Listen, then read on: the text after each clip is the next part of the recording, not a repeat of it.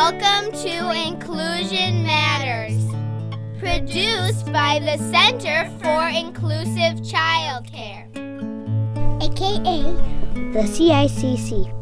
We're located at inclusivechildcare.org. Welcome to Inclusion Matters, a podcast of the Center for Inclusive Childcare. I'm Cindy Croft, Executive Director of the Center, and I'm here with my Assistant Director, Priscilla Weigel. Hi, Priscilla. Hi, Cindy. And we have been doing these podcasts for a long time, and we have to say we just really enjoy them so much. And we like to hear from people who have listened to them and some of the unique ways that you use the podcast. So please use the feedback form on the website and let us know what else we can do for you or other ways that you've used the podcast. Yeah, it's fun to find out what people do with these little snips. So we thought we would do one or two podcasts on visual supports, something we're both passionate about and, probably talk about in trainings and so on with lots of regularity.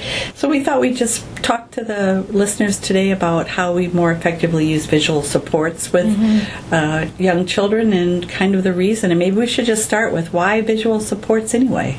Well, it's a useful way, especially when you look at young children who are learning language and they're getting what words mean, but a visual reinforces anything you would say. So when we work with very young children or children who have a processing need, might have a delay in receptive language or expressive language, you pair that visual with your words and it's going to help them connect the dots sooner and reinforce the concept. So one of the things that is so essential for using visual supports is just establishing your routines. Yep. And that's something that I feel a lot of our coaches are working with a lot of the sites that they serve on just implementing visual supports to really help kids know what's coming next. It's like an agenda at a meeting. The child arrives, they look at that schedule and they go, that's what the day is going to look like, that's the map. And it's not in 4-minute increments. It's in big chunks of time with some recognizable photos or objects that are going to help them connect those dots. Excellent. I know we talk a lot about what a tool it is for building regulatory skills. So, as you said, when the child comes in and sees it, gives him a sense of security, a sense of consistency with that routine. And then every time the teacher or child care provider refers to the visual support is a picture schedule. Every time they refer to that during the day and say, what's coming next? Oh, it looks like snack time is next. That continuously builds that regulatory system for children, starting very, very young. And that's what we want for kids, is to help support that regulatory system. And I always say it's one of the cheapest, easiest behavior intervention strategies a teacher can use. Yeah. But we see lots of places where they either don't have one, or maybe they have one but it's kind of behind another poster of the world that got hung up on it, or people forget what a useful tool it is. Yeah. It's a map. It's really a map for that child's day and for your day as the lead in that classroom or that space, that child care setting, whether it's family child care or a center-based site. It is just the opportunity to revisit what your day is going to look like, what's coming next. And as you said, regulatory skills are growing when that child is able to then independently go look at the schedule and say, if they're coming to you over and over again, Priscilla, what's coming next? What are we going to have for snacks? When's snacks coming? You can just say, go check the schedule. It builds that nice independent skill for that child to be able to say, I can calm myself down because I know where that schedule is. It's the same place in the classroom. It's the same place in this home as it is every day. It might change dependent on what's coming, but my child care provider told me about that. We talked about it when I arrived today, and she said, look what's different. Usually in the afternoon we do snack, playground, out on the playground, and then we have a story. But today, there's something else there. What is it? It's a picture of a person. What does that mean? Talking about what's coming next. Oh, I get it. I'm excited, and also I know now I can look. What are we doing right now? We're having snack. What's coming next? That special person that's going to come and visit. Great. And really, it's quite an inexpensive tool to create. I mean, you can buy picture schedules for sure, but you can also just get a piece of poster board and make your own, and it doesn't matter to the kids. They think it's cool regardless. True. But it really can be quite an inexpensive visual support. And as long as we're talking about visual supports and picture schedules, for some kids who may have more perhaps challenges around anxiety or need much more consistency and are a little more rigid in their thinking, you can make miniature picture schedules. That they can have it in their cubby. It might have a little more detail for the day where they can go and they can pick it up and look at it. Or for some children, it's really effective to just have 4 or 5 or 6 little squares on a ring that they can carry with them. And again, it just, for some children, needing to know what is next is really important to their sense of safety and security. So let's give it to them. And it's very easy to make. Very easy to make, because you can use actual photos as well. And now with all the technology that we all have at our fingertips, and color copies come through pretty clearly, so you don't even have to get the photos developed at a special photo developing option. Or you really can do anything that works for you in the time frame. And sometimes in a pinch, you can even draw a picture and just use that. And I've done that too, where you just think, boy, this child really would benefit to know, first we're doing this, then we're going to do this thing next, but I don't have time to go digging around. I'm just going to talk it through as I draw the picture. Oh, look at what we're doing right now. We're eating this cracker, and then next we're going to have a drink from the cup. Simple breakdown, and it just calms you, just like an agenda calms you at a meeting. You know what's expected, and the child needs that. And many of us use our phones, our smartphones, to, when I get up in the morning, I look at my phone to see what meetings I have that day, what my schedule is, and it's the same thing. The children want to know, what are my meetings today? What am I doing? What's the important things that are going on?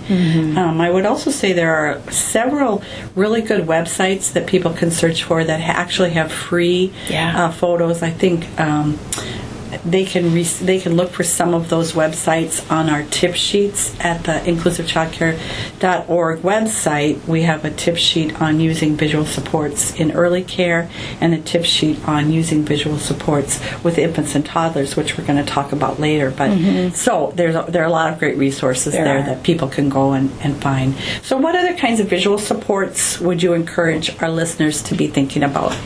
Well, even different areas that you have set up in your child care setting that you want the child to be aware of as far as what's planned for that area. So a lot of people use those things where they label, this is dramatic play, this is art, this is blocks and manipulatives.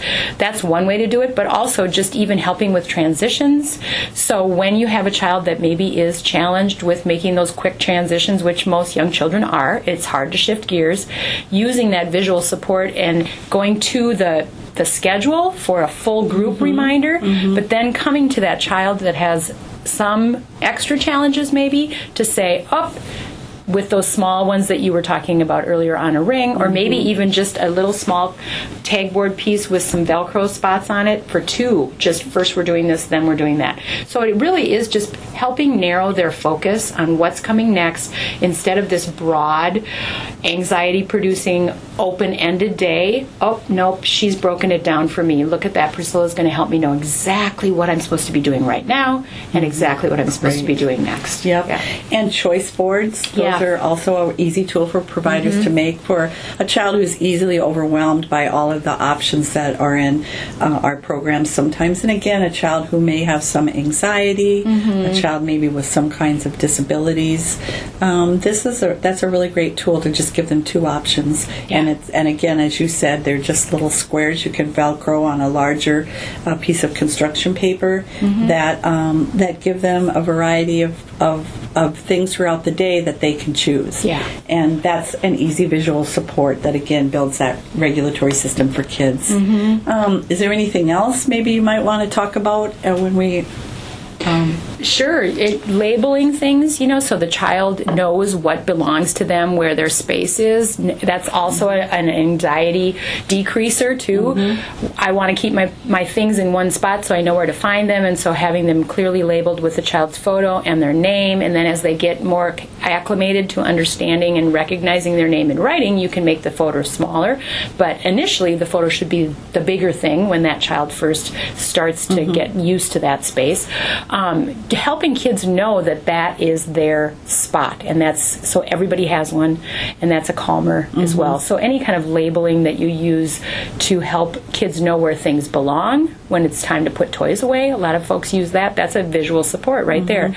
So it's creating success for the child, setting them up for success, because when we say clean up, they know exactly where clean up, how that works, and what goes where, and setting them up for success. I like that. I think also when we talk about, and maybe we'll close with this one, many providers have rules that they have made with the children's participation.